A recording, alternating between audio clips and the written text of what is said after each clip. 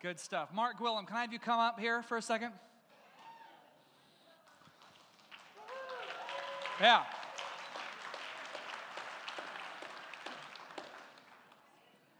It was great hanging out with Mark this week as he came along with us. And it was great being able to walk around New York City with a guy like this. So we're carrying our computers and stuff. We're like, I could go anywhere. Mark, would you pray for the message this morning? Lord, we just lift up Jason. I just pray, Father God, that you would speak through him, that everybody's ears would be open, and it would speak to their heart. In Jesus' name, amen. Amen. Thank you, sir. I want to share some things this morning that I've talked about before, that we've talked about before. I don't know if this is going to be an extremely new message, but both Pastor Joshua and I really felt that it was time to reiterate some things. And so forgive me for some overlap. I always feel bad when it's like I've told this story before or something, but I really think the Lord has something to say to us this morning. I want to talk about Moses. Moses was an incredible man. He, as a young man, I think knew he had a calling. There are stories about Moses in Jewish legend that talk about him being the most beautiful child that ever was. He was obviously really talented, but he was good looking apparently. He was smart. He was raised in Pharaoh's own palace. He was taught in Pharaoh's schools, the finest schools around. Josephus, a historian, tells us that Moses actually was a general of Pharaoh when he came of age, that he was a warrior, that he did amazing things for the king, that he was a mighty man of valor, that he was an amazing leader, all of these things. And at some point, Moses realizes who he is. He realizes his own call, what he's been placed there, and he is a slave. He's one of these Hebrew people. And he realizes the expectations that are on him. And he decides, I no longer want to be considered an Egyptian, I want to be considered a Hebrew. And so he begins to sort of take up their cause. And I don't know exactly how this played out. I would love to have seen this play out and know exactly what happened here. He evidently became good friends, or he got to know his brother, probably his sister too. And they really had some amazing conversations. And it would have been something like this. Did God not put you in this place for such a time as this?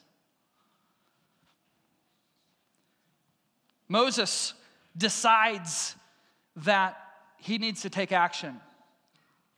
And so he steps too quickly and he makes a mistake. He makes a terrible mistake. He sees somebody getting beat up, one of his people, and I'm sure they saw this kind of thing happen all the time, and the slaves would have always had to hold back and not fight back because of what might happen to the others. But Moses sees this happen, and something snaps inside of him, and he goes and he starts wailing on this Egyptian, and he ends up killing him. And word very quickly gets out what this prince of Egypt has done, and he flees into exile. And so for many years, Moses is living here in the desert, and you have to understand who he is now. He is no longer this man of promise. He is no longer this man of skill. He is a defeated, deflated man. He's totally broken. You know what he's doing? He's sheep herding. And you know, that happens to be, in the opinion of Egyptians, like the lowest thing that you could ever be. He's a shepherd. They would sneer at shepherds. Shepherds are dirty. Shepherds are gross. The Egyptians were clean. They would bathe all the time. They were civilized. Their whole civilization was this area of land that just was very thin area of land. It just snaked up the Nile. You had a couple of miles along the Nile, and that was it. You had deserts on each side. So it was this miraculous thing, this Nile River, that gave birth to their civilization. So they were cosmopolitan. They were wealthy because you could grow anything, man. It was like any kind of food you wanted. You could trade like crazy. It was amazing. Then they had these massive building projects because they had all the slave labor and they had all these materials right at their fingertips. It was all of this thing. But if you're a shepherd, you're way out there. You're dirty. Why would you want shepherds? And that's exactly what he's become. Years go by. And then this man, this broken, deflated man who was once so full of potential and now has nothing left, sees a glowing coming from a cave. So he climbs up into the cave to see what it is. And he hears a voice telling him to take off his shoes because he's on holy ground. And he sees this bush that's burning, but it's not falling apart. Can you imagine that sight? Hair standing up on his arms. He takes off his shoes and he goes forward. And here's what the voice says to him. The Lord said, I have surely seen the oppression of my people who are in Egypt. I have heard their cry because of their taskmasters, for I know their sorrows. So I have come down to deliver them out of the hand of the Egyptians and to bring them from that land to a good and large land, to a land flowing with milk and honey, to the place of the Canaanites and the Hittites and the Amorites and the Perizzites and the Hivites and the Jebusites. Now therefore, behold, the cry of the children of Israel has come to me, and I have also seen their oppression with which the Egyptians oppress them. Come now, therefore, and I will send you to Pharaoh, that you may bring my people, the children of Israel, out of Egypt. Can you imagine this moment? He's probably thinking, 40 years ago, this would have been great. But, and here's what he says. Here's the question. Moses said to God, who am I that I should go to Pharaoh, that I should bring out the children of Israel out of Egypt? Who am I? Now, I don't think he was fishing for a compliment here. Have you ever felt this way, first of all, like Moses? In a smaller scale, I understand. But have you ever felt this way, that the Lord just asked you to do something that was like, are you kidding me? Who am I? Have you? Yeah? Okay, good. Have you been in a circumstance that's just overwhelming in a bad way and you knew you weren't up to facing it? Huh? Yeah, okay. How many of you guys feel like that now? Yeah, okay. So here he is, and he's saying, this is too big for me. And he goes and he starts giving excuses like, I can't speak. Now, some people think, oh, well, come on. I'm like, he was educated in Pharaoh's best schools. That's an excuse. Well, yes and no. You see, if you're away from the language that you spoke for that long, you might not even be able to speak it anymore. So I think he's actually saying, this is a legitimate concern. You want me to go before the king? I don't remember all that fancy talk. I'm a shepherd now. In the wilderness, I'm a Bedouin. We go from place to place. I don't know how to stand before a king. So God says, fine, I'll give you your brother. Aaron might not have just been a spokesperson. He might have been a translator. So here he goes. He says, I got nothing left. Now, I want you to be thinking about something. I know I've said this before, but I want you to think about something. When someone is expressing that they're not up to something, sometimes the worst thing you can do is encourage them that they are. This really is too big for him, you see.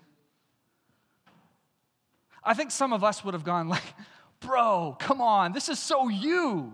You were made for this, dude. You're Mo, the Mo. Right? Remember that? Remember that guy? He's still there, man. It's you. That's what many of us would have been tempted to do. That's what I would have been tempted to do. But here he's like, no. Are you kidding me? No, I'm not up to this. Now, it's interesting. How's God going to respond here? You see, it's great to be encouraging. Encouragement is awesome. But let's be realistic. That sometimes, maybe it's just in our we can do it kind of bootstraps mentality that we have here. I think sometimes that goes too far. You can do this. Sometimes you just can't. Sometimes the situation's just too big. I think of this personally sometimes as I've heard people make comments to me or to others about, dealing with our situation with my son and his autism. And I'll say, you know what? God never gives you anything you can't handle. Actually, thankfully, I haven't heard that. But here's the thing, and I know it's said in love, it really is. But here's the thing, that's actually not helpful. It really isn't. Because what that says to me is, oh, really? Because I'm falling apart here. So what's wrong with me? It also says some things about God and assuming things about him that I don't really particularly like to assume. That this is, this wonderful blessing that he was trying to you know what I mean? It's not particularly helpful. God never gives you. In other words, what's wrong with you? You can handle this. Just pull yourself up by the bootstraps. You can handle this. It's not a big deal. I think that phrase needs to go away, guys. I really do. That phrase is not biblical. It's taken sort of from 1 Corinthians, but Paul didn't say that. What he said was God never tempts you beyond what you can bear. He's talking about sin and temptation. There's always a way out from giving into sin. He's not talking about circumstances being overwhelming. Sometimes circumstances are flat overwhelming, and it's okay to acknowledge that. In fact, we've got to start there. This whole bootstrap mentality's got to go. Here he is. Moses is not looking for a way out. He's not looking for a compliment here. I think he's really saying, look, this is too big for me, God. Who am I? Who do you think you're talking to? I'm a broken, deflated man. I messed everything up last time. And here's what God says to him. So God said, well, I'll certainly be with you.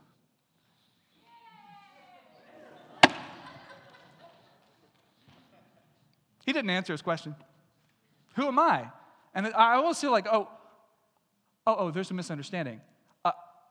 I'm coming with you.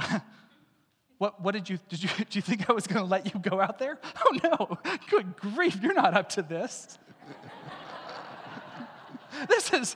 Dude, you're just a guy, you blew it. Let's face it. But I'm going with you, you see? So I'm going with you. So that's my answer. Do you see why that's good? Because it puts the reality of the weight of the situation back where it belongs, and that's not on his shoulders. The reason we can make it through has nothing to do with our own strength. In fact, if we could make it through with our own strength, I have to wonder if we're really making it through. He's the source of life. He's the source of all. I will be with you. And this becomes a mantra that God says over and over again. I'm just going to fly through some verses. He says this to Isaac. I am the God of Abraham, your father. Fear not, I am with you. I will bless you and multiply your offspring for my servant Abraham's sake. He says, I am with you, Isaac. He says to Joshua, the Lord commissioned Joshua the son of Nun, be strong and courageous, for you shall bring people of Israel into the land that I swore to give them. I will be with you. He says it over and over. He says it to Gideon, the biggest wuss in all of Israel. Gideon said, behold, please, how can I save Israel? Behold, my clan is the weakest, and I'm the least in my father's house. And the Lord says to him, but I will be with you, and you shall strike the Midians as one man.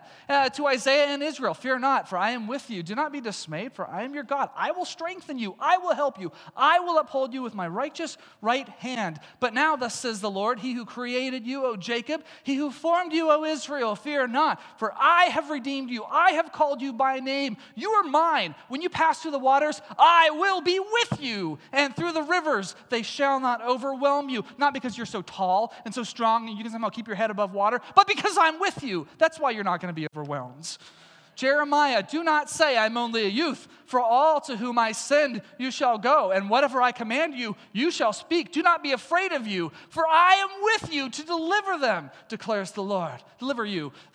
Jesus says to his disciples, go therefore and make disciples of all nations, baptizing them in the name of the Father and the Son and the Holy Spirit, teaching them to observe all that I've commanded you. And behold, I am with you always, even until the end of the days. He says to the Hebrews, I will never leave you or forsake you. Never, never. That's a double emphatic negative there of I will never, it won't happen, not gonna happen. I'm with you. That's why Jesus says to his disciples, don't let your hearts be troubled. Believe in God, believe also in me. In my Father's house there are many rooms. If it weren't so, what I have told you, that I go to prepare a place for you, and if I go to prepare a place for you, I will come again to take you to myself, that where I am, you may also be, because that was his whole point in coming, so that we could be with him. Are you starting to see something here? Are you starting to see a theme that we're bringing out? Finally, Gabriel says to Mary, behold, a virgin this is a prophecy beforehand, a virgin shall be with child and shall bring forth a son, and they shall call his name Emmanuel, which being interpreted means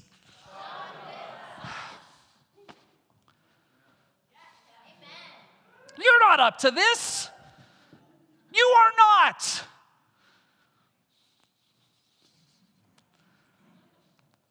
Isn't that good?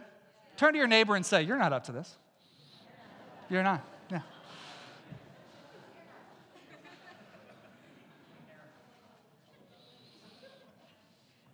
Moses learns this lesson, and he learns it well. He goes to Pharaoh having nothing to say except what God's told him to say. He has a stick. That's what he has. Which I think is so awesome. And he's like too scared even to raise it. He's like, Aaron, you raised it. I don't know what's going to happen. Someone thinks I saw in that cave. I don't know. So he starts raising the stick, and things start happening. The lifeblood of the Nile, the Nile is the lifeblood of Egypt. It actually turns to blood. People start freaking out. One by one, he starts lifting this stick, and God does things over and over. Is it Moses? It's not Moses, it's God. And one by one, he watches Pharaoh get taken down, another notch. And he says this, I will judge the gods of Egypt. Each one of these plagues was directed at the deities that they worshiped. And he sees that God is greater. God is greater than anything they worshiped in Egypt. God is greater than this man who puts him up as God. And Moses, the little washout, is sitting here holding the stick and going, oh my goodness, he's with me. He just tells me what to do. I lift this thing and he does stuff. He's like with me. Because I don't know how to do that. I don't know how to make like locusts fly in. I can't do it. I've tried it with other sticks over and over again. Only works with this one when he tells me to. It's crazy. He learns the lesson. And the impossible happens. Pharaoh lets his people go. Pharaoh changes his mind again. So he does something else. As the chariots are rolling through and Israel doesn't have an army, he lifts up the stick again. And what happens? Well, the sea actually stands up and lets him through. Amazing. He has seen the power of God. He has seen the glory of God. He knows that God is with him. They go to the mountain of God. And the whole time they're being led by his presence because he says, I am with you. And he means it. There's a cloud by day. There's fire by night because he's showing them, I'm with you. And just in case it wasn't clear enough, they go to the mountain of God and fire descends on the mountain and that's the presence of God. I am with you. Do you see what God's trying to show him? Moses goes up and he meets with God. And something terrible happens as he is hanging out for a long time and loses track of time. His notifications weren't working because he was out of cell range. He's enjoying the presence of God. And the people start freaking out. And they build a golden calf and they start dancing around it. And Aaron says, this is the God who brought you out of Egypt. And they all start worshiping it. Moses comes down and is furious. Furious. And you know what? God's furious too. Then they share this exchange. And watch this exchange. The Lord said to Moses, depart. He gives punishment to the people, and then they have this conversation. The Lord said to Moses, depart and go up from here, you and the people whom you have brought out of the land of Egypt to the land which I swore to Abraham, Isaac, and Jacob. Saying to your descendants, I will give it.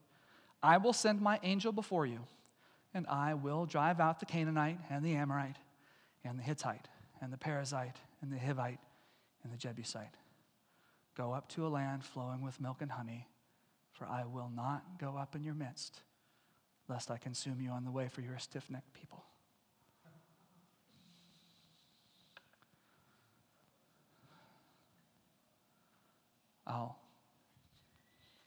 I'll make your dreams come true. I'll make all these people's dreams come true. This is what you're praying for. You want a land of your own. You want it out of slavery. You want milk and honey. You want security. And if that's all you want, fine, you can have it.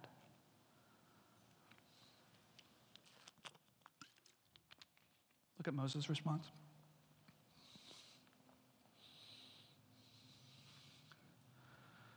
And he said to him, if your presence does not go with us, don't bring us up from here. For how then will it be known that your people and I have found grace in your sight, except you go with us? So we shall be separate, your people and I, from all the people who are upon the face of the earth. If your presence doesn't go with us, don't bring us up. I don't want to go. I don't want to go. I do think this was a test. Moses, here's the thing. You have all these big things that come up before you, and your people have all these big things that come up before you, but it seems like every time there's any kind of crisis, great or small, everybody starts to panic, and they start to freak out, and they just want that thing out of here, and they completely lose all their faith, because it's like, please change the circumstance, God, just change the circumstance. What are we going to do? There's no meat. We have to eat the same thing every day. Change the circumstance, change the circumstance. So God changes the circumstance, and they go, oh, good. We haven't drank in how many hours? Change the circumstance! Change the circumstance!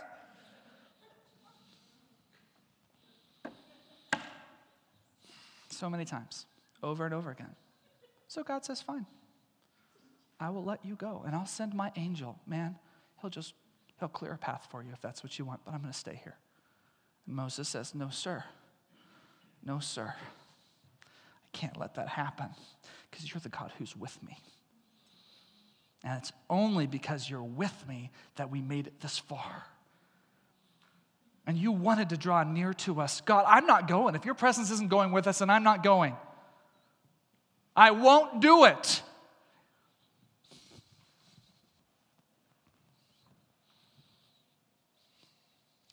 How then will it be known that your people and I have found grace in your sight, except you go with us? And he said to him, if your presence doesn't go up, don't bring us up from here. Don't do it.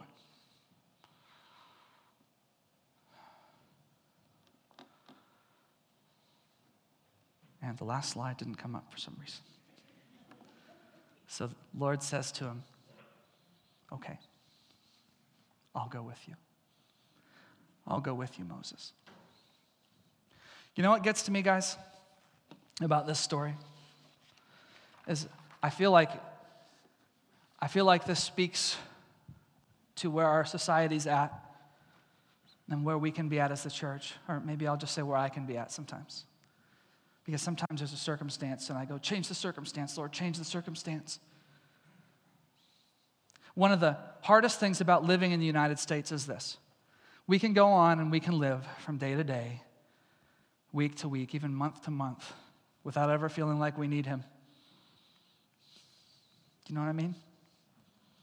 We can put food on the table, and we can even have, stocked up for 3-6 months. We got plenty of food. We never have to think about that. Or when we do, there's always fallbacks. There's always a way that we can still be provided for. We don't get so desperate like other people have to. And I'm grateful for that. I don't want to live in the slums. You know what I'm saying? I don't want that. But sometimes I wonder if it might be easier to trust God if you're in those places of destitution because you're always aware of your need for him. And I go through seasons when I forget how much I need him. And I forget to ask him to be with me, and I forget to pursue his presence because there happens to be this big obstacle in my way. There happens to be a circumstance. So I say, Lord, change the circumstance, change the circumstance. So he comes in and changes the circumstance. And I go, whew, life is good, isn't it? And I move on. And another crisis comes. And I go, Lord, there's a crisis. Fix the crisis. Fix the crisis. And here God offered Moses a chance. I'll remove all the obstacles if you want. I'll clear the table. I'll make it nice and easy for you. What would you say to that? And Moses says, not unless you come with us. And I think this is a challenge for us today. Here's my question for you. In the circumstances we face that are too big for us, is your faith in the circumstance changing, or is your faith in his presence? Do you see the difference? You can say, I need this thing to be removed, or else I can't move forward. But if you do that, there's going to be another one, and there's going to be another one, and there's going to be another one, because in this world we have troubles. There's a whole bunch of circumstances. Sometimes big opportunities like Moses had in the beginning, or sometimes impossible things that are weighing on you that say, this is too big for me. You can either ask him to just knock it off of you, to pull it off, or you can say, Lord, come with me, help me to carry this thing. Help me to come through this thing. And there's a difference because he wants to be with you. That's what he wants more than anything else. It's been his promise. I will be with you. I will walk beside you. I want to be with you. I want to be with you. But I got to confess, in these circumstances, so often I forget that piece of it. And I say, Lord, I just want to be done with this thing. We're never going to be done with the things, though. We're never going to be done with the things. If you're waiting for that day when everything falls into place, you're going to have to wait until he comes back, guys. You just are. There are going to be still troubles. There's still going to be heartaches. There's still going to be disease. There's still going to be death until he comes back. He started the process of rolling these things back, but we're still in the process of restoration. Our bodies, our relationships, all of these things. If your faith is in that thing getting changed, then your faith is a very short-lived faith. And it's a very fragile faith, and it doesn't have to be that fragile. But if your faith is in him, that changes everything. Because you're acknowledging, I can't do this. I need you to be with me, and if you're with me, I'm pretty sure we can go through anything. Not that it's not going to hurt, because it will, but he's going to be there, and I promise you it's different. Do you see the difference? Is your faith in circumstances changing, or is it in the presence of God? This has been a difficult message to prepare because we've been going through a rough time lately. And I know some of you have too. I've talked to many of you who are going through really difficult things that are just simply too big for you. And I want to encourage you, first and foremost, what I said earlier, it is too big for you, and that's okay. So call out to him. Call out to your brothers and sisters too. Because you're not meant to carry anything by yourself. That's suicide. Don't do that. You will get crushed. You will if you try it by yourself. So I know everybody has different things they're dealing with. The thing that we've been dealing with lately with my son Jack is a change that we've never seen before. And that's with some self-injury.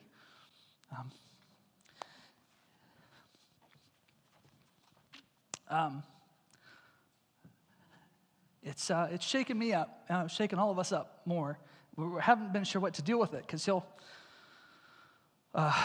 get upset and not know. We don't know what's wrong. We're trying to ask. We're trying to get words out of him. He can't tell us. He gets more and more upset, so he'll throw himself on the ground or against the wall and start banging his head or start punching himself. So this is new. This has only happened in the last couple of months, and particularly the last few weeks. I've been trying to figure out how to pray. I'm just going to read this. I was on the plane yesterday, and I just decided to write a letter to God. And you guys know I believe, let's just be transparent and open with where we're at. And sometimes my faith is weak, and I'm just trying to figure out, Lord, how do I walk through this? So I'm just going to read this, so just bear with me. And it's kind of awkward, I know. Forgive me. Dear Father, you know that I've tried to pray for my son, but I can't complete a single sentence. My words run out, and I resort to a weak, babbling, oh God, that fades out when something shiny distracts me. Sorry about that. You deserve better, I know. Sometimes when I can't figure out what to say, I have to start writing and let my fingers help me sort it all out. So I'm trying that right now as I fly home from New York. Oh God, I'm so confused. My words have run out because I don't know how to pray for Jack anymore. Shortly after his diagnosis, it was an easy and obvious prayer, Lord, please heal my son. But then I started to learn things about this thing we call autism, and the more I learned, the more I became aware of my own ignorance. I grow more ignorant all the time. I've learned that autism isn't a disease, but it's something else. I don't know what the something else is. In some sense, it's a part of him. Some say an integral part of his identity. Is that true? I think I would be okay with that. I think if he was just different. Really, I think I would. But you've seen us the past few weeks. You've seen us installing the new alarm on our door to keep him from wandering. You've seen the black bike helmet we've been strapping onto his head to keep him from hurting himself during his meltdowns. And you see the bruises he gave himself at school on Wednesday. They couldn't get the helmet on quickly enough. When I saw them on FaceTime, I knew exactly what had happened, and it tore me up. This is new territory, God.